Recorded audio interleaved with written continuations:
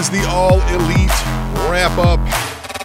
We are live. We're live, pal, right here Thursday night at, as we do every week, precisely 7:27 on the dot. Follow along at allelitewrapup.com for weekly updates on when we'll be going live and whatnot. Subscription is free. It's free. It's free. So, Tom, we're going to talk a lot about some wrestling. How excited are you for this week?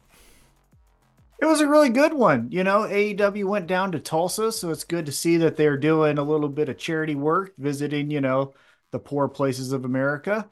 So that was great. And the episode was fun. Next week, program alert. Forgot to tell you this, so I'm going to tell it to you live because that's the benefit of a live episode. Not going to be here next week. I leave Tuesday for New Orleans. So I am gone Tuesday to the following Monday. So this is part of the Tom World Tour, correct? Yeah. Well, we're going on our anniversary, our first anniversary. We got married in 2020, but it's our first anniversary. There's a riddle for you. For new listeners, Tom is talking about his wife and himself, not us. Not Tim. I wish. Well, I mean, you said no, so yeah, right. Yeah, we'll see what happens. I had to go with this nice person over go here. with this one then. Yeah, it's our first anniversary, but we got married in 2020, so there's some fun for you. Figure that one out. Do the math. Do the math. Yeah. Mm-hmm. And then, we're going to go to New Orleans. I don't know if anniversary is the correct term in that regard, but we get the idea. I think. It is. It is the first anniversary of the day we got married. Anniversary indicate yearly, though? So is this like a quad-anniversary or so? How does that work? Oh, well, now you're just semantics. How does that work? About, yeah, that's what I know. That's what I said. Yeah. I think I get what you're saying. Yeah. I was like, whatever the fuck you're talking awesome. with your, it's awesome. Yeah. You and your smarts. Yeah, you and your smarts. But yeah, man, feeling good. Just got done having a good dinner. Had a burger with American cheese, because I like my cheese to stand for the flag. And enjoyed that. It's not a fun joke. I heard that the other day. That was funny. A good one. Yeah. And so just hanging out, loving life. We got some fan interaction, which I think we're going to kick off the episode with. So excited to hear from our good friend Ash. So I want to hear that because I don't listen to that. I don't do any prep. I just say what stream of conscience. That's all Correct. This is. I try to do as minimal prep as I can. I do have to verify that like what they sent is not, something we can't play live right here as we are each week. Reminder, follow along at allelitewrapup.com. That'll give you all the links you need to our threads, to the podcast links, all of that kind of stuff there right now. Speaking of threads, you can contact the show, talk to us on threads, add us or something and just ask us a question or tell us a thought or something. We'll discuss it right here on the show. Alternately, you can send us an email to aewrapup@gmail.com. And when I say send us an email, you can send us an email that you type out. You can send us a clip of yourself talking or even a video, right? Send it to us. We'll play it on the show here. Again, we're going to do a little bit of screening, so watch what you're sending there. And then we've never had a problem with Ash Hendricks, right, or anybody else yet, but I like to put out the disclaimer because I know you wrestling fans. So one thing that we got here in the All Elite Wrap-Up answering machine here from our good buddy Ash Hendricks has an intriguing question. I'm ready to play it. Tom, you ready to listen to it? I am. What's up, boys? It's me, obviously. I got a couple questions for you. To start with, I got 2 questions for T-Mac, MMA based. So let's start there. Right, first things first. Is Vault done? Or, because I feel like a rematch is going to go the same way, personally. And I'm not trying to see him fight no legacy fights because, he's got nothing left to prove at this point, so I don't quite understand. Anyway, and question number 2. Michael Chandler, still on McGregor's nutsack, looking like an idiot at Raw, face redder than a strawberry and all this nonsense. I don't get it. I don't get that either. Go away, Mike Chandler, you suck. Anyway, wrestling base for both of you. I'm watching Dynamite now as we speak. They've just done the Deonna Purrazzo, Tony Storm. Tony Storm's got a face full of lipstick. That's pretty fucking funny, but whatever. Anyway, what I don't understand is like what do we do with Diana Perozzo after this? Because I'm I'm safe. I feel like I'm safe in assuming that Toni Storm is going to win this weekend, and I'm happy for that because she's been killing it. But it just like doesn't that really make Diana like waste Diana's time really? Because it's like she's been booking to beat all these other women, but like no one really cares about the other women that she's beaten. The first match against someone that's worth wrestling, the champion, she's gonna lose, and it's so like, what's the point there? Like, I don't quite understand it because it's like you want her to be credible, but she's not really that credible by beating people that we don't give a shit about. And now she's going against the top dog there and not being good. So what's the point? What do you do next with her? It feels like they don't. I feel like they don't know. Just another example of not really knowing what to do with the girls there. But I just think it's a bit weird personally. I want to know what your opinions on that is as well. So, anyways, yeah, I got nothing else, man. You guys have a good show. Yeah, I'll see you next week.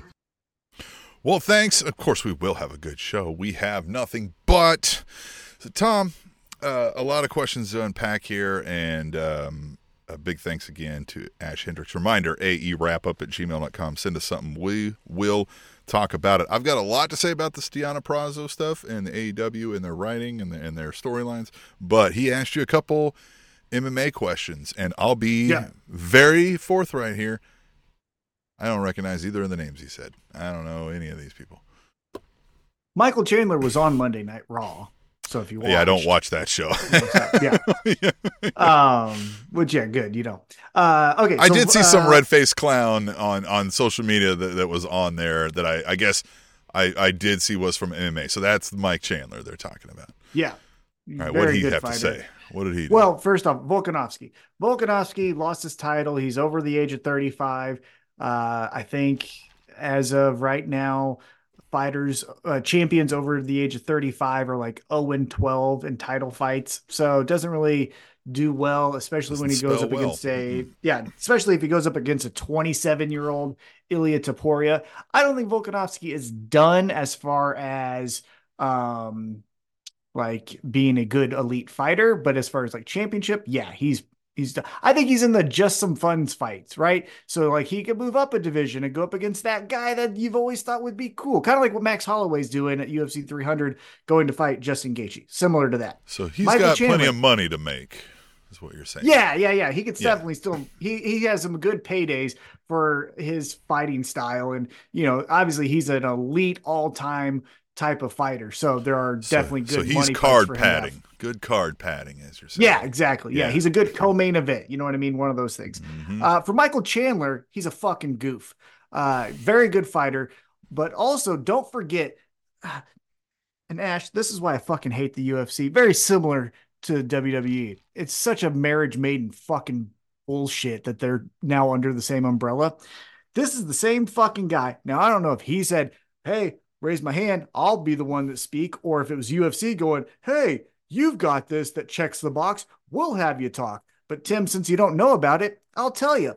So it was February, month of February. And they get Michael Chandler to talk about his child.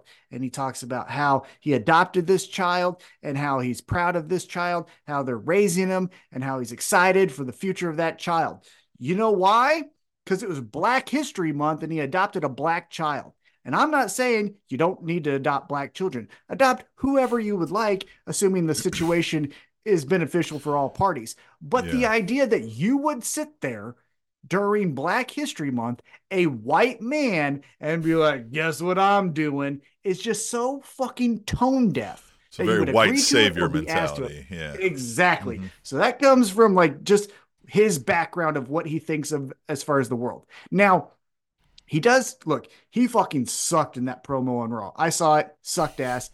He was nervous, and I get it. When he does it in the UFC, it's pretty good. He's in a more comfortable state. He always does the "see you at the top." And I get it, right? He's on his way to the top, so you are too kind of thing. It's not bad, but I think he's a fucking goof. And also I do think he's wasting 2 years of his fucking career, 2 years plus, just waiting for Conor McGregor.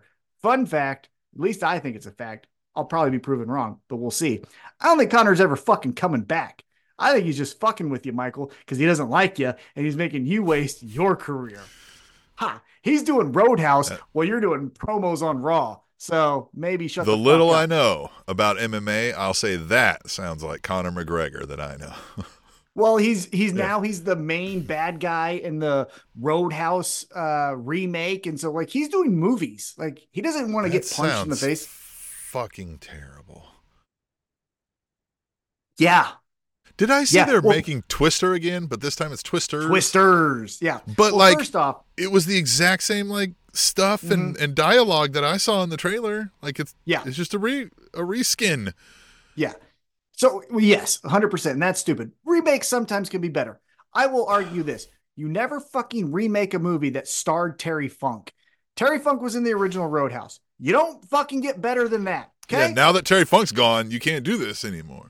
Yeah, unless he was gonna come back and be like the old, the old head bad guy. Look, He ain't. I would have accepted Scott Hall as a substitute, but he's gone.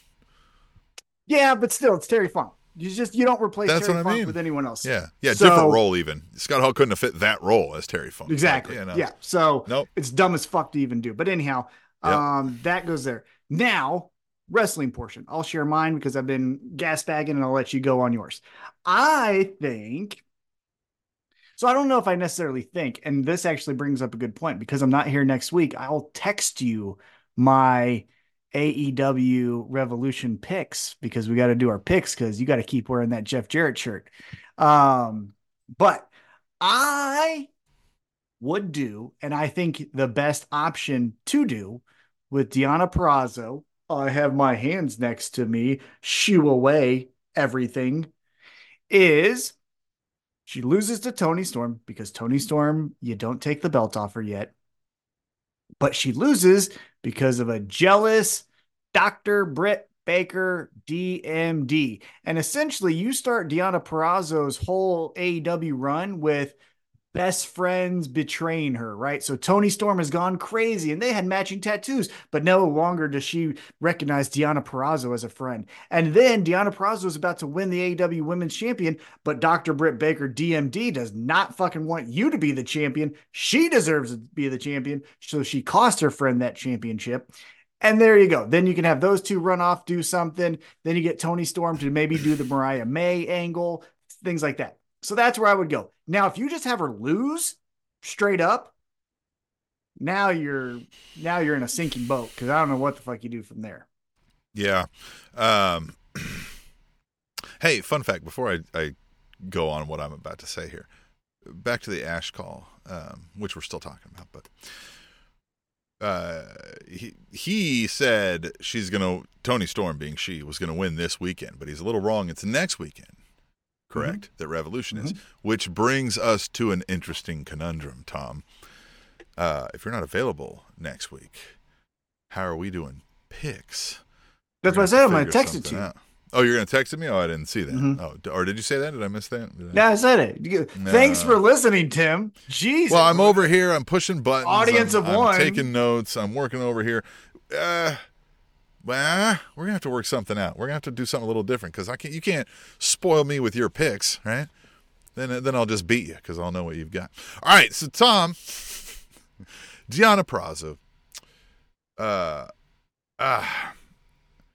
the individual thing that we do with Deonna Purrazzo after this, I think your suggestion is great because it is the Dr. Britt Baker light versus Dr. Britt Baker. And they can kind of go that angle. Now, an idea that I have doesn't matter. And I'm going to tell you why. Because they need an overhaul of how they do this. And Ash kind of hit it on the money there when he said, it's kind of let me down on how they handle things, paraphrasing here, with the women in general. It's not just the women, unfortunately, especially as of late with AEW. They don't really have a lot of good oversight of where these stories are going, who's supposed to be featured, and what's the purpose of a lot of these characters, right? And how those interact. You got to start looking top down and kind of map these things out. So one, Deonna Purrazzo doesn't have an identifiable character that's outside of a couple others, like you said. So I would turn her more into not full Eddie Kingston, but more of that like All-American girl, but the New York version of All-America. You get what I mean, right? Yeah. So we're a little more like, yeah, she's one of us, right? So that means a little less I'm a star with all the things, right? That's not to say you're not proud of yourself and you come out and you pose and whatnot, but I would change that up a little detail. They have some good nuggets. They were hitting things kind of right with this. The friendship angle is great, right? You're my friend, but now we lost touch or whatever, you've screwed me over, and now I'm coming to get you and bring you down, is great.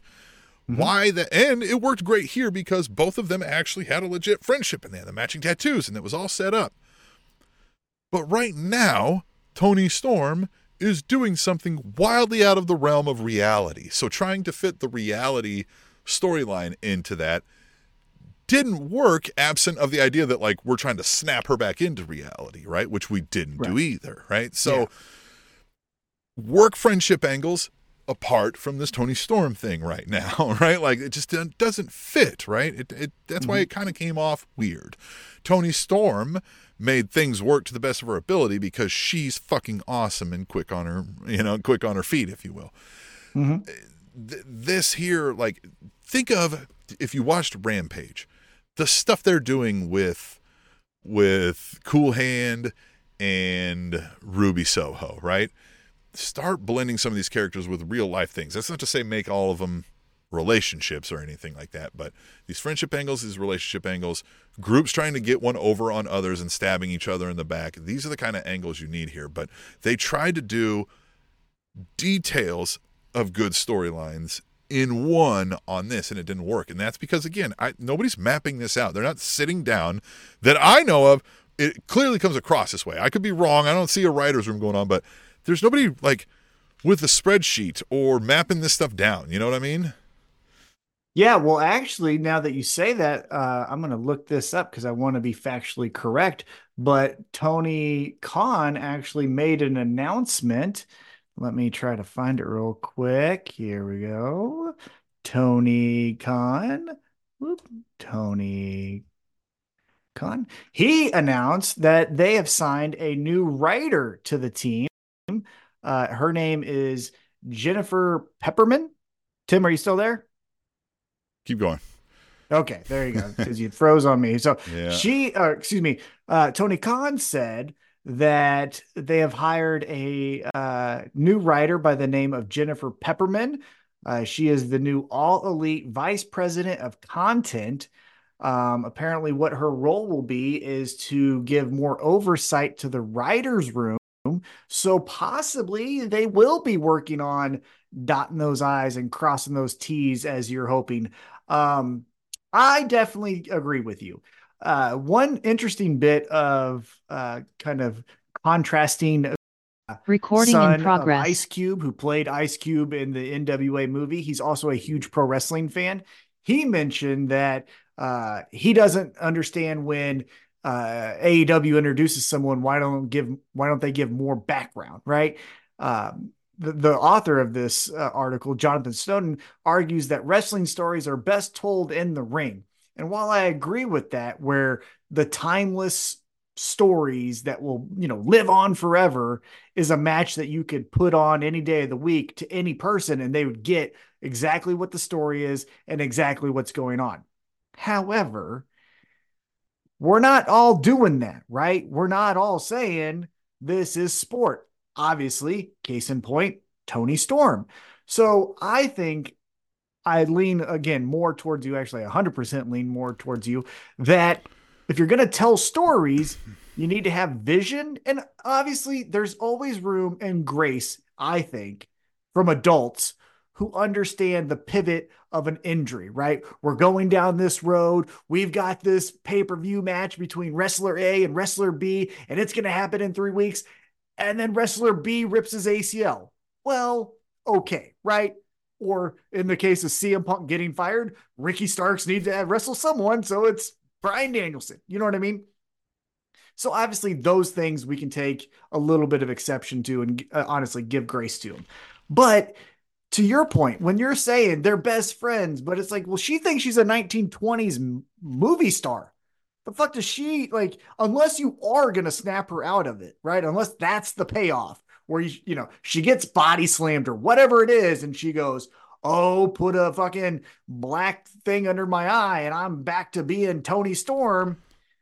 I don't know really what the payoff is Yeah. unless she loses. Like, and I don't think she should lose. You know what I mean? Yeah, no, and we'll deal with that when we get to the picks next week on how if and when that happens. But no, yeah,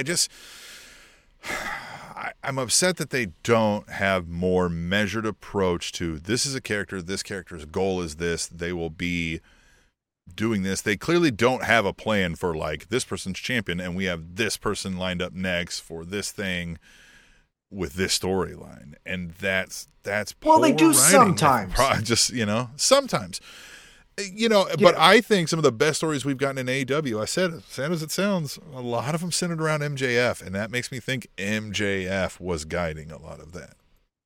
Yeah, possibly. I mean, you also can't ignore Hangman's redemption story True. from That is true. being tag That is champion true. That to was the really champion. done well. Yep. Mm-hmm. Yeah. I think we don't need to go down the whole laundry list if there is that. But like Orange Cassidy going from he's gonna try to you can't get him out of a match, right? Like that's been decent storytelling as well. The Dark Order stuff was going think, good until the unfortunate passing of Brody exactly. Mm-hmm. Yeah, and I week to week though, I definitely understand more of what you're saying. Where it's like, okay, well, wait a minute, what the fuck? Why would this person care? In the example of Toni Storm, because she doesn't even understand that she's in 2024. She thinks she's in 1923. You know what I mean? So, yeah, exactly. I do think, and maybe this new hire who I've never heard of before, but apparently is coming with a lot of fanfare, will be the person that, dots the I's, crosses the T's, like I said. So yeah, we'll see what happens. It's, hires behind the camera, and we're getting one of those. Only hires behind the camera. And I understand we're already going to get big business, which the open secret is Mercedes Moné, but I don't think you fucking need it. I don't know. I mean, we'll get to that when it happens. Again, absent of a good storyline, I won't give a shit what she does, right? She could come in doing all the cool things. If there's not a reason for her to be there to do it, I don't really care. Right? So again, we'll talk about that in the weeks and months to come. Yeah, I don't really care that she's there. But I mentioned Rampage. Mm-hmm. And I don't watch Rampages regularly, I think as you do. Mm-hmm. And man, I got to talk about this promo, this backstage promo between, it was Moxley and Claudio. And I don't know what happened here. I feel like on Rampage, they let these folks really go. There's no script. There's no whatever, right? And I think we had some improv gone awry or Claudio forgetting his lines. because it starts great. Moxley's leaning in. He was like, I know what this guy's thinking, and he knows what I'm thinking. And he goes, Claudio, what am I thinking right now? And I don't know if Claudio heard what am I thinking about right now, because he said, what am I thinking about right now? And his answer was, your wife's glutes. And it froze Moxley. I don't know if he was trying not to laugh or if he was like, what in the fuck did this guy just say to me? Because he froze for, 5 seconds. And he just stared with the most shocked look on his face. And even was like, and what else? And then Claudio goes into it, was like, and then we talked about, and what he came up with was actually decent, right? Where he said, I don't have to tell people I'm the greatest and I'm 5-star and I'm whatever. We just don't do it. And he's like, we don't have to do any of that shit. And then Moxley summed it up great with this. He was like, that's exactly what I was thinking. All right. And he was like, good answer, bye. But God damn it, I watched that back 15 times or so because that shit was hilarious to see that go through. Yeah, there was a long pause, though. There was a long pause in between him saying that line and then the next line coming out. If you've never watched Rampage, if you don't watch it regularly or whatever, get your hands on Friday's Rampage, just to see this backstage promo, because that long pause is some of the best stuff. Your wife's glutes. Loved it. Hey, so let's talk about last night's AEW Dynamite. Like I said, it was from Tulsa, Oklahoma. That's a place in America. And it kicked off with Blackpool Combat Club Claudio Castagnoli, as mentioned, and John Moxley taking on FTR. And we get a knockdown, drag out fight that Tim ends in a draw. And to the best of my knowledge, again, we don't fact check. I believe that's the first time limit draw in a tag team match in AEW history. We've had singles time limit draws, but I don't think we've had a tag. Might be. And by the way, if you're watching us live, feel free to join in the chat. And if you're listening back to us later on the podcast, shame on you. You should be watching us live so you could join in on the conversation. We love you, but shame on you. Tom, I used to live in Oklahoma City for 3 years. And that explains a lot. And so I was there with, stationed down there in the military. And, they were like, oh, welcome to Oklahoma. And I was like, thanks, right? And they're like, yeah. And I'm like, all right, well, so what do we do around here, right? And then we start talking. They're like, oh, and they're like, oh, you could go visit Tulsa. I was like, I got to get the fuck out of this place. Get out of here. Yeah. I think this match is what we expected, right? We expected some hard hitting, some face punching, some shit talking, some bloodied up fellas, right? Yeah, Tulsa, first off, though. Home of the two-tone car, the color of your car, and dirt. So that's what you got in Tulsa. But this was fun, right? I mean, am I lying? You were there. A lot of dirt. Even the name sounds like you're repulsing some, like Tulsa. It's fucking Tulsa. You're like, anyway, I'm going to Tulsa. All right. Hey, anybody listening to Tulsa, we love you. Do we? Nah, probably not. But maybe you should get out of Tulsa. Yeah, move to Kansas City. We're winning Super Bowls. Hey, listen, it's fun. Take the one bus out of Tulsa that comes around once a week and get out of there. Yeah. Look, hey, we're winning. Look at this. We're winning Super Bowls. Look at that. Newest one in the coming up on the wall. When does Tulsa's NFL team play in the Super Bowl? About the same time as their fucking baseball team. They ain't got either. But this one was a good one. Ends in a draw. They do here's where AEW does need a little bit of help, I think. The pull aparts. I get it. It seems like we're all, the joke is it's all friends wrestling, Mm-hmm. And I know that things have happened where, for example, John Moxley legitimately knocked out Hangman Adam Page, but that was an accident and things of that nature. But if you're going to do a pull apart, man, this is the most real it has to be, right? I'm not saying I want dangerous things, but I can't have you. Here's how you sell that, right? You need to sell this to the fellas that like, all right, you half are going to be holding this person. You half are going to be holding this person. And this guy gets a fat bonus check if he gets to the other guy, right? Like, legitimately, you better hold him back. You know what I mean? Like, hold his ass back, and you get the bonus checks. Or if he gets to him, he gets all your bonus checks. You know what I mean? Like let's hold him back, right? Well, one of the stories that is in the, long history of the Spanish announce table, if you recall, was when the Regal twins told us about when they played security guards and there was a pull apart between Undertaker and Brock Lesnar.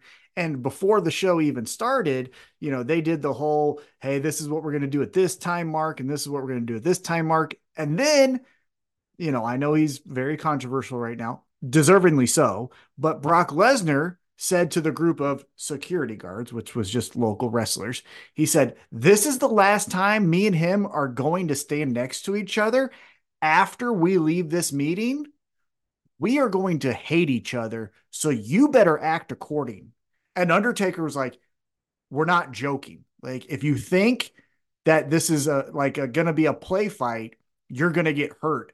And to their credit, I mean, not to their credit, but apparently one of the local wrestlers got a fucking black eye because Brock Lesnar was trying to get through and Brock Lesnar punched the fucking guy. And then if you recall when Jeremy Wyatt was playing a cop, Jeremy Wyatt, when they arrested Brock Lesnar, Jeremy Wyatt put his hand on Brock Lesnar. He's like, "Don't touch me," and Jeremy was like, "Oh shit," you know what I You mean? got it, sir. Yeah.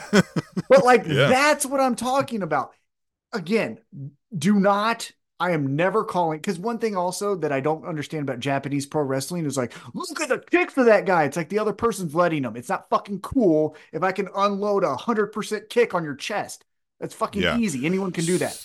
Here's what I'll But say hold about on. that, right? Well, Yeah. what's Yeah. that? Well, what I'm going to say is, but when you're saying it's a pull apart and everyone needs to come down to separate it, that's when it has to look the realest possible.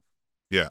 So, yeah, it's on the wrestlers. You guys got to make this look like a real fight. Now, I get, if it's dangerous to say we're going to go out there and really fight, even though we don't have something to fight, right? But like, you can still do things that are physically intense, right? You can still shove, body check, don't hit him right in the nose, right? Like, go for the body, these kinds of things where it'll look like a real fight. And again, you give these guys some incentive to legitimately pull these dudes apart. One of you is not here next week if, if these guys get to each other, that kind of thing. Make this look real, Well, I think that was what Undertaker and Brock Lesnar were kind of alluding to with the local pro wrestlers. It's like, you want a spot on the card the next time we come to town, you better not fuck this up. You know what I mean? So I do think there's something to that. So anyhow, there was a pull apart. It wasn't great necessarily, but it happened. Then we go backstage and Renee Paquette is with Orange Cassidy. And here's another thing that doesn't make any fucking sense, Tim. So we're backstage. It's Renee, it's Orange Cassidy, and it's the, I guess, head doctor. I don't know who this guy is, but I'm assuming head doctor, right? Yeah. And Renee talks about, hey, Rocky Romero was taken out by Undisputed Kingdom. Chuck was taken out. Then Trent was taken out. Hell, you're going through just this gauntlet of matches. Trent can't wrestle tonight, but you say you're going to. And he's like, yeah, I'm going to. And then Renee looks to the doctor and the doctor goes, he meets the minimum requirements to compete. And then Orange Cassidy's like, well, then I'm going to compete. So, Tim. Yeah. This makes no fucking sense. So Tony Khan is just some fucking maniac, horrible booker that's like presses spam on the Excel spreadsheet that just puts Orange Cassidy in every fucking match every week. Like, then just cancel the match. We obviously have enough talent backstage that we could just do something else. Yeah. But yeah, exactly. Yeah. It's one thing to say like, well, he barely meets the qualifications, but he does meet the qualifications. But then there could still somebody oversight and be like, well, listen, we're still going to pause and wait on that. Yeah. Right? Yeah. So yeah. Yeah. It was interesting. I didn't like that either.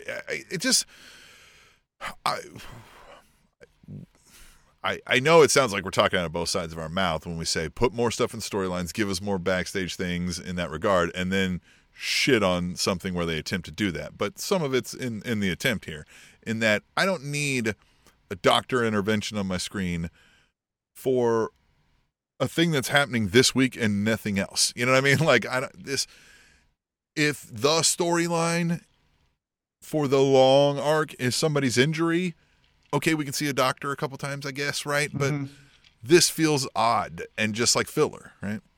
Well, it just makes the promoter look like an asshole. And again, we're not doing evil Vince McMahon makes his wrestlers, dance when he says dance, right? Is there any other Vince McMahon than evil? Well, you get what I'm saying. So, Yeah. So then you change the story, put it to where Orange Cassidy gets cleared by a doctor to compete in a future match, right? He could just be back there. Renee's like, hey, you've gone through all these matches. How are you holding up? Well, Dr. McGillicuddy over here, or whatever the fuck his name is, fucking cleared me. I guess I'm cool to go. And then the Undisputed Kingdom would go, bet you won't go tonight. Bet you won't fight tonight. And then Orange Cassidy's like, oh, you don't think I fucking will? See you out there in 10 minutes. Then it looks like the Undisputed Kingdom got him out there instead of the fucking promoter. Like, make it make sense. I hate that saying that, but like, you know what I mean? Here we go. Okay. So like, all right. So we see Orange Cassidy backstage with the promoter and he's like, all right, so I'm good to go for Revolution. And he's like, Yeah. yes. He's like, oh yes, you're good to go for Revolution. He's like, good. And he's like, you will be this time next week. And he'll be like, all right, cool. So I'll be cleared next week. And he's like, yeah. And he's like, oh shit, I forgot. I'm not here next week. And then Orange Cassidy's like, well, then just clear me now. And he's like, I can't do that. And he's like, it'll have to be after Revolution when I'm back or whatever. And he's like, no, I got to make Revolution. Clear me now. You said next week I'll be fine. Just clear me now. It'll be fine. He's like, fine, right? And he clears him and he hands him the paper. He's like, all right. And then in walks your situation, right? They're like, you weak puss. You won't go tonight. And he'll be like, well, I'm cleared. And they'll be like, uh-huh. And then, oops, now he gets injured again, right? Because he wasn't cleared. Yeah, but then you're kind of cleared. making Tony Khan look like a fucking pushover, which maybe he is. But like, you know what I mean? Or we should fire that doctor then at that point. Yeah. True that. But yeah, so anyhow, so he says he's it's cleared, wrestling. right? Video evidence never exists once it, you know what I mean? Once it happens. And only if we show you live when you're in the ring looking at it. Nobody else sees it. You didn't see it from before. Always the case. It's the only window of opportunity you can know what happened. I mean, duh. That's the only time I know, right? All right, so we're staying backstage. FTR is back there, and they say, hey, we still want to fight. We still want this acronym battle, right? We want FTR this was versus BCC in AEW. And so we want to fight those Blackpool Combat Club guys. And then they're like, we don't have anything to do with Revolution, so let's. And then the match doesn't even really get announced. And then here comes Blackpool Combat Club. And again, if you want to fucking fight, I'm supposed to think. Well, I'm supposed to think John Moxley is being held back by a 52-year-old referee. Come on, exactly. Or just be like, I can't touch you because if I touch them, I'm fired. So fuck you. Again, so there's that. If you're gonna have one, like that's what let me hear the official telling him. You know you get fined 100,000 if I get fucked. You know you get fined 100,000. You better back up. If you once again, I know in wrestling in spots we need the referees to be unawares, right? To have missed things, to kind of play the fool. But they need to hold some power and authority. So when they are awares, they ought to be able to hold some fucking power over these people. Otherwise, they would never be respected by the wrestlers, right? Right. Yeah. They never just push you out of the way. Yeah. And so, again, it's fine. Little details, but that's where we're kind of wanting the next level of AEW to go, right? We got a great 4-year start or however long it's been. It's been awesome. Yeah. But now let's fine tune that up. Much is expected of you, right? You set a bar. You got to meet that bar now. And this isn't too, I know it may sound as though like, oh, geez, man, shit talking everything. But like, it's not to say that, well, of course, BCC versus FTR is good, right? Well, we just saw it. We're going to see it again, right? But like, that alone isn't enough is what we're trying to say to carry you on. It's just a match otherwise. Well, we just saw the match, right? I need a storyline to tell me. And if you're telling me that storyline, it's hard for me to buy in without these little details. Yeah. 100% agree. All right, so let's get back into the ring. Orange Cassidy versus Mike Bennett. This was fun. The thing I like the most about it is, did you catch what the low blow is called? So Mike Bennett hits Orange Cassidy right in the dick, and he calls it the 5-on-2. Yeah. Isn't that great? That's almost a great name. It's almost as good as the Kansas City Comp Punt. Yeah. The ovarian delight. This was set up again to fluff Orange Cassidy, right? He's going to work over Bennett, and it worked very effectively. And we got some golden stuff with Taz, of course, throughout this match and stuff. But the ending, as we'll get into, started to make sense, but then took a sharp turn. Real sharp turn. So Orange Cassidy defeats Mike Bennett, as we mentioned. Then the Undisputed Kingdom come down after the bell, and they're beating up on Orange Cassidy. And Orange Cassidy has no friends. Chuck's gone. Rocky Romero's gone. Trent's gone. women, I guess, can't help. So why would Chris Statlander come down, or whatever? So then for the save, Jake Hager, Orange Cassidy's dad, running down, making the save. What the fuck is up with that? Who we've never have these two. I think they may have interacted at some point, right? But like, they haven't been teammates, haven't been friends, they haven't been. No. Well, remember Orange Cassidy feuded with Chris Jericho, so that's how they've bumped into each other and things like that. But yeah, as far as they've like never been friends. We've had right. And hear me out. Seeing Jake Hager, it did make me think. If we didn't do this, we could have worked in Jake Hager as the reverse of the mini me, right, of Orange Cassidy, right? Let's dress him up like Orange Cassidy, give him the, again, perfect lines, whatever, right? Like he can do that fine, right? Well, you give him one or two lines, just have him and like have him be a copycat. Tim, we're not saying, look, we still got that chance after Revolution. Oh, we can still get there. Yeah, we can still get there. Again, they're friends now, so maybe that's how we get there. Yeah, so what do we call him? What do we call? He's just still Jake Hager, but he's just dressed up as and just acting like Orange Cassidy. But instead of freshly squeezed, can we come up with something cool? Yeah. This has a chance to be the coolest Jake Hager thing ever done. Easily. Yeah, you could just call him Jake, and they're like, what happened to Hager? He's like, it's too much for me to say. I don't want to say it all. Like I'm just call him Hager. Jake. Yeah, Hager. Yeah. Well, aren't you? Yeah. You know how many Jakes there are? I don't like saying my name. It's too many people around. All right. Hey, we go backstage. No, that's it. He's just Jake Hay. He's like Jake Hay, and they'd be like, why Hager? I'd be like, I don't want to say it. It's too much work. Jake Hay.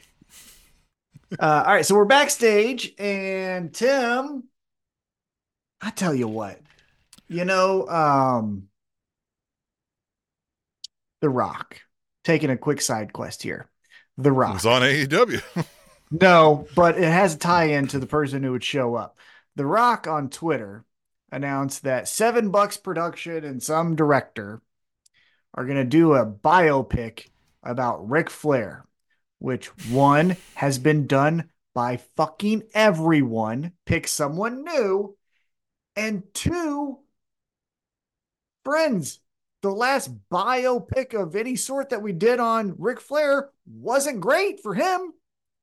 The plane ride. Did we forget that in AEW? Like what happened here that now from peeking behind the curtain, which we don't like to do, but from peeking behind the curtain, what has been reported, right here I am, reported, is that Sting was very adamant of, hey, kind of, I know he may not be everyone's best friend, but he's the guy that helped me get to this point. I want him a part of my last match. And Tony Khan, for better or for worse, was like, you can have anything you want.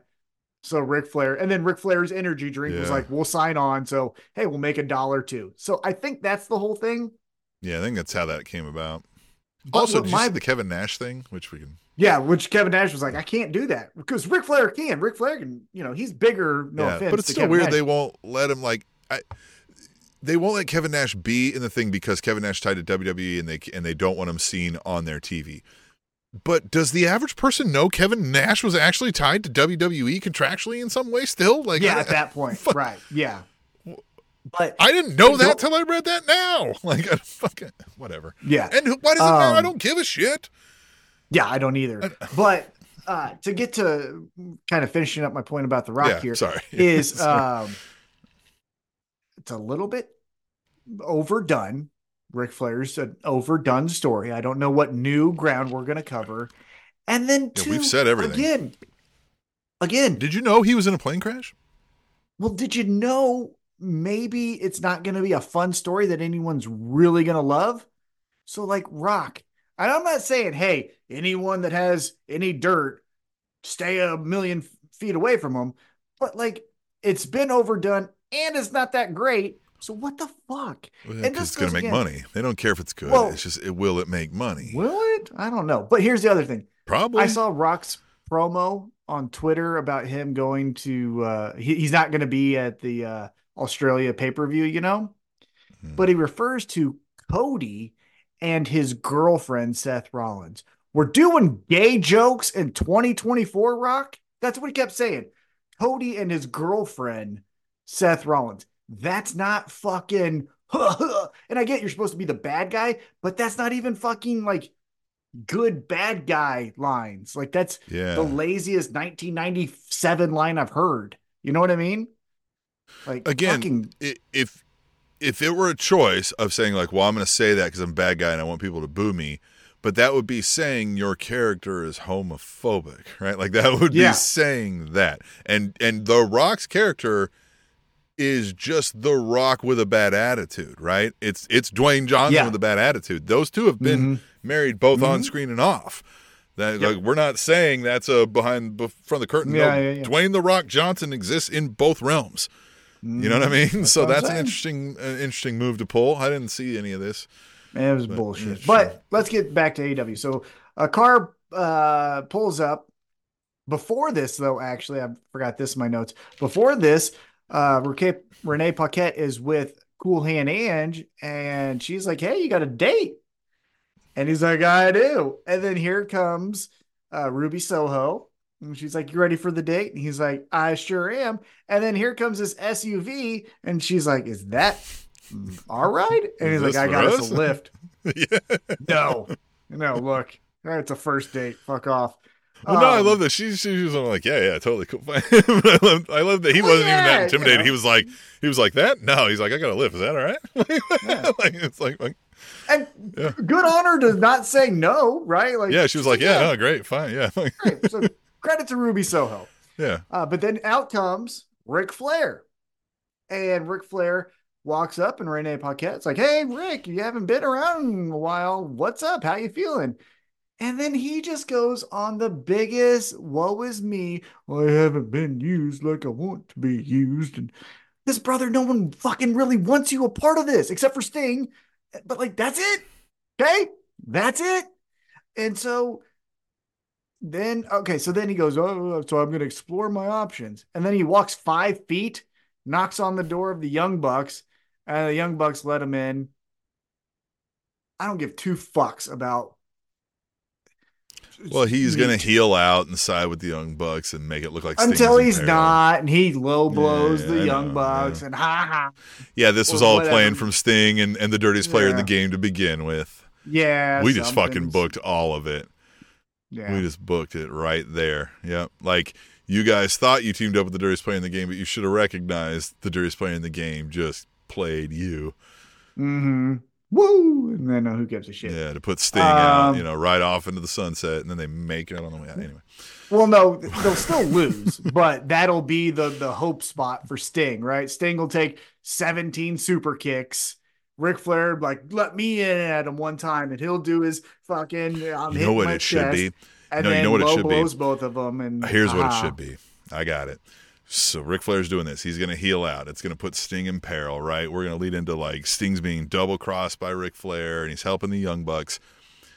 And we think Sting's at his worst. And then the Young Bucks are like, fuck this old man, and they just start fucking with him anyway. And they get him in a figure 4. And now old man Ric Flair's over there, and now he needs help. And Sting's like, you were just fucking screwing me over. I'm going to help you. But Sting helps him anyway because he's a fucking good guy and he helps him out. And then they fucking cold cock Sting and then who? Ric Flair? No, the Young Bucks. And they're just like, I thought you meant that they all did. Yeah. Yeah, no. Look, that's a lot of fucking thing for Ric Flair to do. He's barely able to walk. True, he might actually die if they do that. Yeah, I think he does. Good idea, but bad person to carry it out. Yeah. Yeah, I think he drops to a knee, 2 low blows. Yeah. Yeah. And gets out of there. He drops his sport coat. Yeah, who cares? Breaks his knee in the process. I'm not hating on the character of Ric Flair. The character of Ric Flair is fine and great because again, we can separate art from the person. But even the character right now is kind of bullshit. But that's just my opinion. So hey, then we go in the ring, but we're not ready for action. We're ready for an interview segment. Tony Schiavone's in the ring, and he says, "Daniel Garcia, come on down." He does his little dance. And apparently, Adam Copeland can't continue or can't make it to the pay-per-view. They had a DQ finish because of the patriarchy. And so it looks like Daniel Garcia now has a date with Christian Cage at AEW Revolution, which then brings out the patriarchy. And Tim, wouldn't you fucking know it? Daniel Garcia's dad is dead. I mean, does this have to be a prerequisite to fucking feud with Christian? I hope so. And it's so great that it works every time. And he's just saying the same thing every time. Yeah. Dad's a piece of shit, huh? You have a dad, which everybody has a dad. And your dad is dead. And I'm going to be your dad. And it works every time as the loudest booze of the night. Well, and he's the best. Although I love it. It's not starting to get booze. It's starting to get instant cheers and then booze, right? Like it's like, yeah, his dad is dead. But you're an asshole for bringing it up. Yeah. Fucking love Christian Cage. He might be in one of my top 10 of all time, if not top 5. He's so fucking fun. He's great right now as a heel. So he says, again, like you said, hey, your dad is dead, but I want to be your dad. And then Daniel Garcia, he does a good promo, kind of like kid from Buffalo, streets of Buffalo kind of thing. And he's like, you keep talking about my mom, you're going to end up next to my dad, which I thought was a cool line. Like, good line. And then the Nick best part Wayne, of these. Oh, go ahead. Oh, no, you go ahead. Yeah. I was going to say, then Nick Wayne goes down. He takes out Nick Wayne. Then here comes Luchasaurus Killswitch. And here's the kind of swerve for me. Matt Menard, wow, hits Luchasaurus Killswitch with the chair.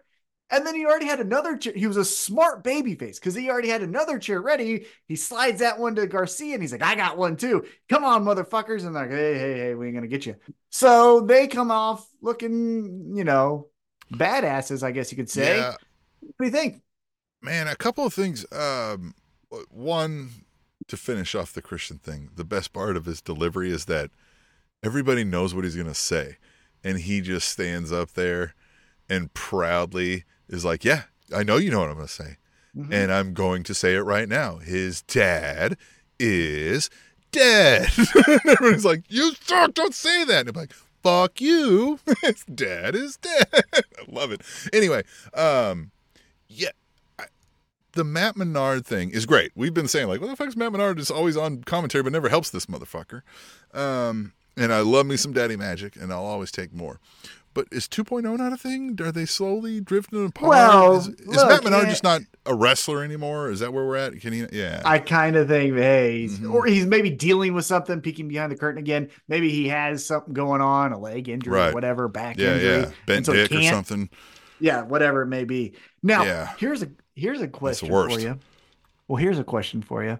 So a wrestler to the X, left, whoever it is, right? Their dad is alive, but their mom is dead. Does Mama Wayne take the microphone and was like, hey, I hear you had a mom named it's even Cheryl worse, isn't or it? Whatever. Yeah, there it is. Even I have worse. A mom named Cheryl. I heard and then he can just take the mic and goes, and I heard she's dead. He can even say the line. And then she could be like, and I want to be your mother. Look, like, I'll be your stepdad. Well raised. Yeah. He's like, I could be, Then that he could be like, I can be your stepdad because we know your father failed to protect your mother and keep her alive. Just boo. Yes. That's a good, because again, eventually this is going to be like, motherfucker. Okay, is everyone's fucking dad dead? But then if we switch it up, I think that'd be a good little refresher. Again, I hope no one's mom is actually dead. Because one other thing, Tim, here's the other thing. And I don't want to know. I really don't. But if Daniel Garcia's dad is well and alive, fucking great. I don't need the myth ruined on me that he's actually fine. That he's right. Yeah, tell me everybody's dad is dead. I don't give a tell me everyone. Just for the story, it's fucking the great. The problem is that you can never use that person's dad in a storyline ever again. Then you know what I mean? Right? But God damn it. I may have lost my train of thought at the moment, but we can continue on. This is fine. Yeah, but because that's the thing is someone's like, I Googled, because they said some address, and like, I Googled the address and I was like, shut the fuck up. Really? Who cares? stop ruining a fun story Mm. with your facts. Oh, Because I fun do fact, remember. his name isn't Christian Cage, you dumb I do shits. remember what I was thinking of that got me laughing hilariously. So you said it's a prerequisite that everybody dad has to be dead. I want to see some backstage footage of like they're hosting like this all hands meeting, and Christian's like, fucking ask it, fucking ask it. And Tony Khan's like, I don't want to ask that. And he's like, you fucking ask it. And he's like, all right, can I see with a show of hands whose father is dead? Everybody's like looking around, fucking raising their hands. Christian's like, that guy, write that down, write him down. Like, ooh, write her down. That's a good one too. Fucking please. Oh, that would be so great. That would be great. That would be great. Yeah, that would be awesome. All right, so we get that, and then then we go backstage. We actually had more backstage than I thought upon further review. But Renee Paquette is backstage with Hangman Adam Page, Hook, and Rob Van Dam. Did you catch RVD was like, hey, Hangman, you stole something from Prince Nana, but you ain't got anything to share with me. And Hangman's like, don't fucking worry about it, you know? And then Hangman does we're in this to get rid of Swerve. And he's just completely like wide eyed and just like, we don't care about anyone else. It's Swerve. You know what I mean? It's because he stole his weed. Right. Right.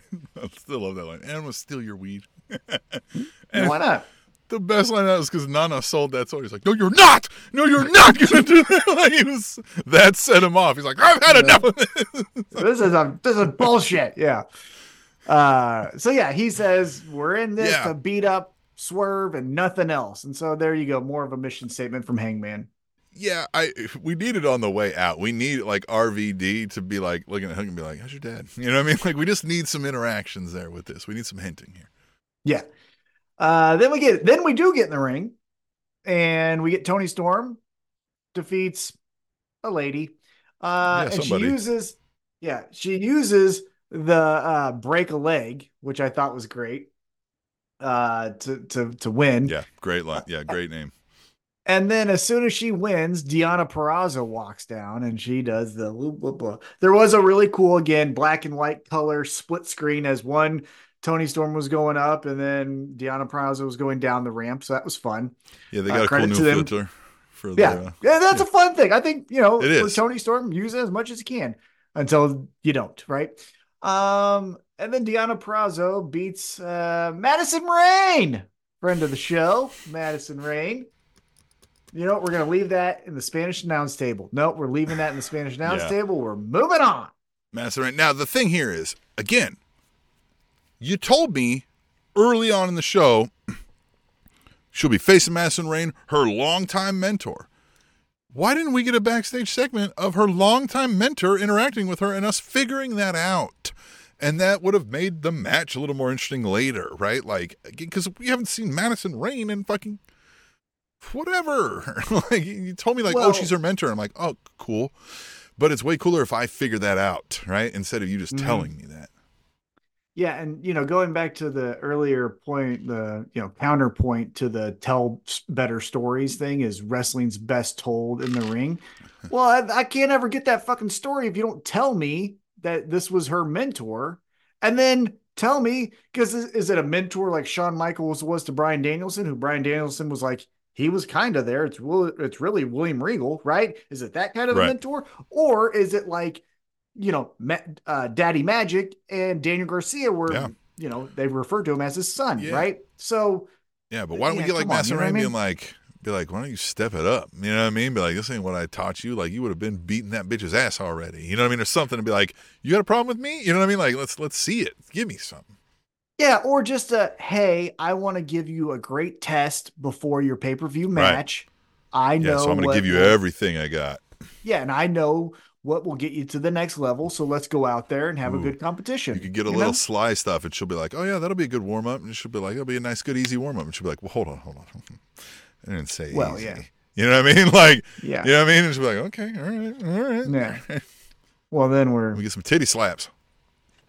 I'll save my opinions of Madison Rayne for Madison Rayne? Yeah, Madison Rayne. Okay, so Deonna Purrazzo beats her. No, well, I'm just saying, there's a reason I don't think she ever made it the big times. You know what I mean? Maybe some of Mm-hmm. that acting. But Mm-hmm. that's all I said. Mm-hmm. Um, Mm-hmm. Deanna Prazo beat Madison Rain with the break a leg finisher. So there you go, stealing the finisher. What you can do, I can do better, kind of thing. And there we go. Oh, and then as Ash mentioned, Tony Storm runs down, throws the shoe, tries to lock in her finisher, but then they pull it out. And then Tony Storm just does this lipstick thing, Yeah. like 700 swipes around the mouth. What was that about? I don't know what I that don't was even know. about. Unless she's just And, crazy. and we didn't have time for this because it happened in the same night. But if this would have been next week, where Luther or let's say Mariah is showing her the footage of her using the stuff, we got to show the footage. And while we're all in black and white, the footage is in color, and have Tony Storm be like, "What is wrong with this TV?" You know what I mean? Yeah. Be like, hits it on the like, side. yeah, like and it goes into black and white. She's like, "Better, Better. This is now it's way good. better. Yeah. Right. So yeah, that's what we got for our women's title match coming up at Revolution in about a little over a week. Yep. Then, Tim, we get a stylized promo. And honestly, and I hate to be prisoner of the moment, however, could be top 5 Sting promos of all time. And it's Darby and Sting, some, I guess, church warehouse. I don't know where the fuck they are. And Darby, to his They credit, find a kicks lot it of off. abandoned places, don't they? They spend Yeah, a good lot for of them. time. Yeah. Not Yeah. actually trying to work on the story, just trying to find places. I don't know. Kidding. This was actually good. Darby I Allin was thinking maybe kicks it doing off. heroin. I don't know. But Darby kicks it off and was like, hey, look at this picture of Sting. Sting and his sons. His sons in this picture are the same age as your sons, Bucks, as they are right now. You know what you did. And I'm paraphrasing here, but he's like, essentially, you fucked up. And then Sting takes the photo and he's like, this is the first time in my career anyone's actually gone after my family. Hmm. No one's ever hit us, my Of son, all or the sinister characters, none of them. now I do think he may be fibbing a little bit. Now, I Hmm. shouldn't say fibbing. I do believe this is the first time that Sting's sons have been attacked by wrestlers. However, if I remember correctly, I'm pretty sure Kurt Angle in TNA went to one of Sting's son's soccer matches or soccer Hmm. practices and was Yes, sitting Sting was in the there. yeah. And he Yes, was like, yes. Was that Kurt Angle? Yeah, Somebody. It was yeah, when it was Sting, Kurt Angle. yes, they And tracked he was Sting like, down, and they were almost trying to goad Sting back around, and Sting didn't want to have yeah. anything to do with this. And yeah, He's like, yeah. check out this. So, but again, this is the first time someone attacked him. So I will give him credit for that, right? So he wasn't lying essentially in storyline, right? But then he says, family means a lot to me. And then he's talked about how, when he was the Bucks age, he thought he was invincible. He could run through walls and conquer anything. He was untouchable. And now as he's kind of ending his career, he's realizing, that's not the case. And his mortality is actually closer now than it's ever been. And he brings up the fact that his dad, which, side note, way to go to make it this long, had just passed in the last week, which he's 65. So I don't even know how old his dad is. Again, credit to you. And so now he has some competing motivations, both of which will not bode well for the Bucks. And he says this is his last match. He may not be good now, but on Saturday night he's going to be giving it all that he has at the pay-per-view. And Bucks, you are fucked. Obviously, he doesn't say that, but I think it'd be fun. But he says you are fucked. What do you think of all this? Same thing. Very well done, like mission statement for the moment that's happened, right? All felt very real, believable, right? Very, just honest, right? So I think they're doing well with what this is. I think when it became clear that this is what it was going to be, everybody was kind of like, huh? I still kind of, Like, it still feels, even looking at it from afar, still feels like an odd choice, but at least they're pulling it off fine, right? I think things are going well with what they're doing. Yeah, still the monkey wrench, I guess you could call it, or whatever it may be, is Darby Allin. I don't get why do they hate Darby Yep. Allin? Wouldn't you think one of them would go on to face Sting one on one, right? Like they would do a rock, paper, scissors. One of the Bucks wins. That Buck gets to face Sting. Like 2-on-1. Fucking Sting's yeah, gonna or take out the challenge them that. goddamn Yeah. Young Bucks. Yeah. I still think, and maybe I'm just patting myself on the back here, but I still think that like the best way to do this story to start off with, it can get to this point now, but the best way to start off with is the Bucks say, this is our company. No team's ever going to retire undefeated because we're the greatest tag team. How dare you think you're getting out of here without a loss on your record? We're putting that on your record before you get out of here. Fuck you. You know what I mean? Like, that's an easy way to start it. You know what we do here. The Young Bucks, they Bucks. brag about, they're like, we've got this in the bag because we have a secret weapon. And Sting's going to be like, idiots, like, I saw the footage. I know Ric Flair went to talk to you. Like, you don't think I know Ric Flair's lurking around the corner all times. You're like, you guys are idiots. And then we get to the event, and Ric Flair comes out, but Sting's ready for it. But he's ready for Ric Flair, and Darby Allin gives him the fucking what for. And then the fucking Young Bucks pin Sting, and Sting's left dying there, and Darby Allin's like fucking flipping the birds, and then we get a heel Darby Allin out of it. I like that. I do like that. You know what I thought you were going to say, though? And then it's Lex Luger. I thought you were going to say Lex Luger, then swerves. Wheels Sting. himself down. Is he in a wheelchair? I didn't know that. Oh, okay. Sorry. I didn't know. I thought he was walking. I think so, yeah. Well, then I think so. Yeah. I think so, yeah. Or Kevin Nash. Fuck it. Why not? Well, you can still do it. Adam Cole's sitting in a chair this whole time. Yeah. Well, but who's to say Kevin Nash isn't fucking lying and he is going to be a surprise? You know what I mean? Don't put it past Let's get the whole main event mafia to show up and just. I was just going to say. Huh? Well, I was just going to say the NWO Wolfpack. Booker T. Well, I was going to say just do the NWO Wolfpack. Get Conan, get Lex Luger, get Kevin Nash because Scott Hall wasn't in the Wolfpack. Get obviously Sting was in it, and then I think that was it, right? Disco Inferno, but fuck him, he doesn't really count. I think that was it. It's like 6 of them. Disco? Yeah, I think so. He probably is now. Okay. Yeah, fuck him. She's not only ugly, she's fat. I just wanted to so let's talk.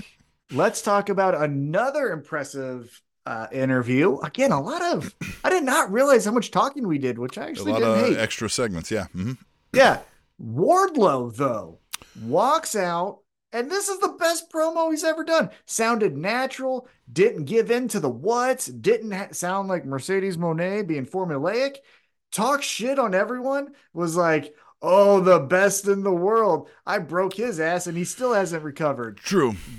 Better than you, I beat him, and Samoa Joe, I beat him too. And it's like, God damn, I will say, very impressive. It was the best as far as believability, and it did sound real. I will say, it didn't sound appealing, if I can say that, right? Like, I don't know, if it was a combination of his voice and like, or something, but you like, just don't like him. even though he's saying the right things. Yeah, you just don't like him. I don't know. I mean, also though, I don't think the timing on how he was saying what he was saying was always great, right? Like, I think there's still polish to work on, like how to hit. Well, yeah, he's not Eddie Kingston for Christ's sake. Yeah, I mean, I don't like him. I mean, you don't like him either. But like, well, here's my biggest criticism. This was better than what he's produced prior to this. I will give you that. Yes. Yeah. Here's my biggest criticism of him, and look, I get it. If you got big muscles, you might think you got the biggest muscles. But my friend, in the next segment, we did the Bang Bang Scissor Gang, and 108-year-old Billy Gunn dwarfs you. So stop fucking saying you're the biggest and you're not. I can think of 10 guys right now in your own company. Heaven forbid you go to the other one, because then you're really going to look out of place, that are just dwarfing you. Powerhouse Hobbs, Keith Lee, Billy Gunn, Satnam Singh. Like, I can go down a laundry list of like, you're not big, brother. Like, you do swantons.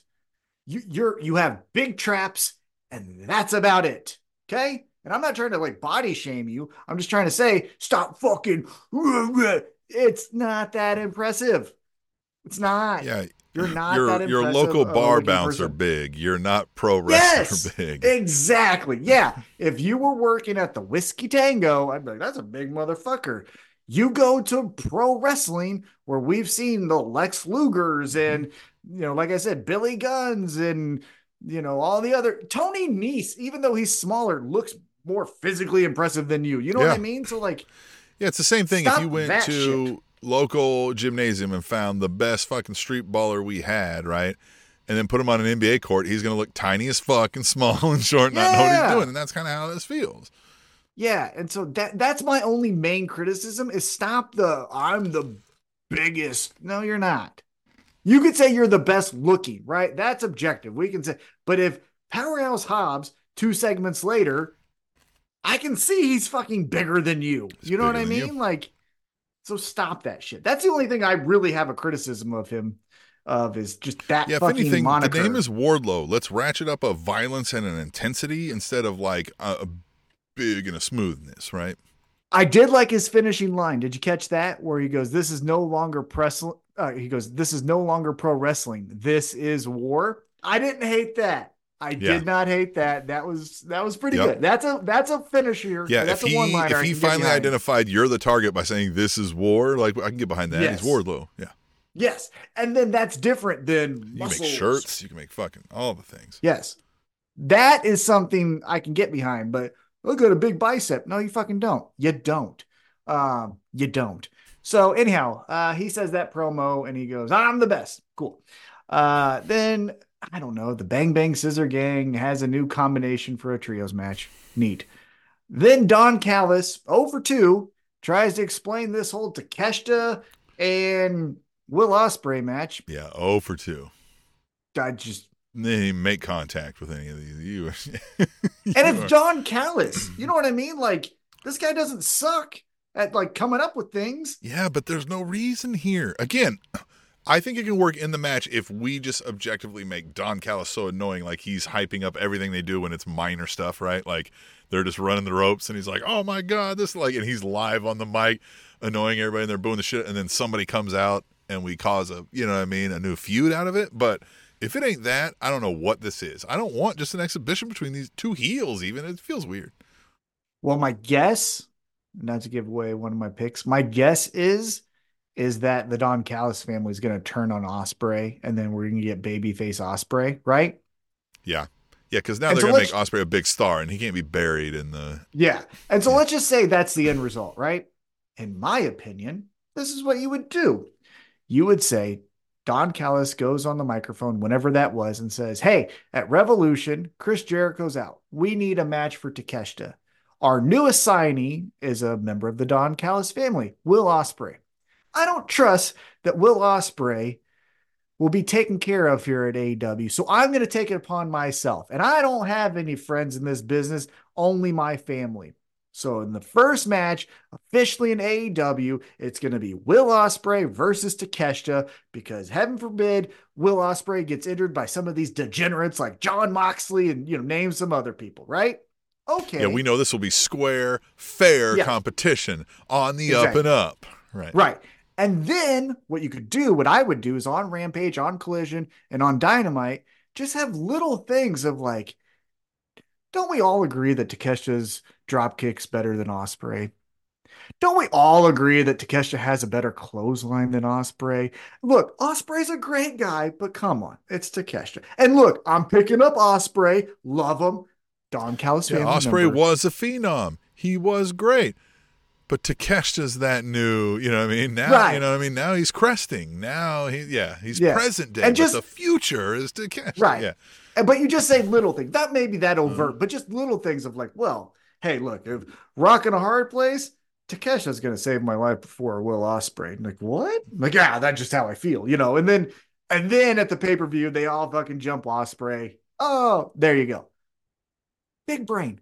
Tim, I got a big fucking brain for pro wrestling. That's so easy to do. We have to stop inviting any new members into the Don Callis family, right? Because what are we, 3 for 3 now on new members getting jumped out within weeks? Like, don't we keep doing this to folks?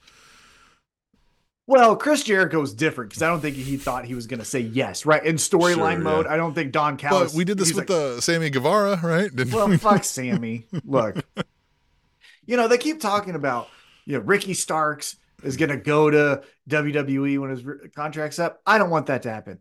But take Sammy Guevara. Fucking take him. I don't, nothing. That guy is 3-day-old milk to me. It was good at one point, but it ain't good now. I don't know that it ever was, man.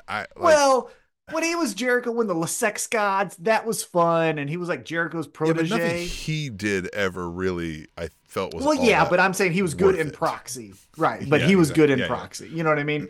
Yeah.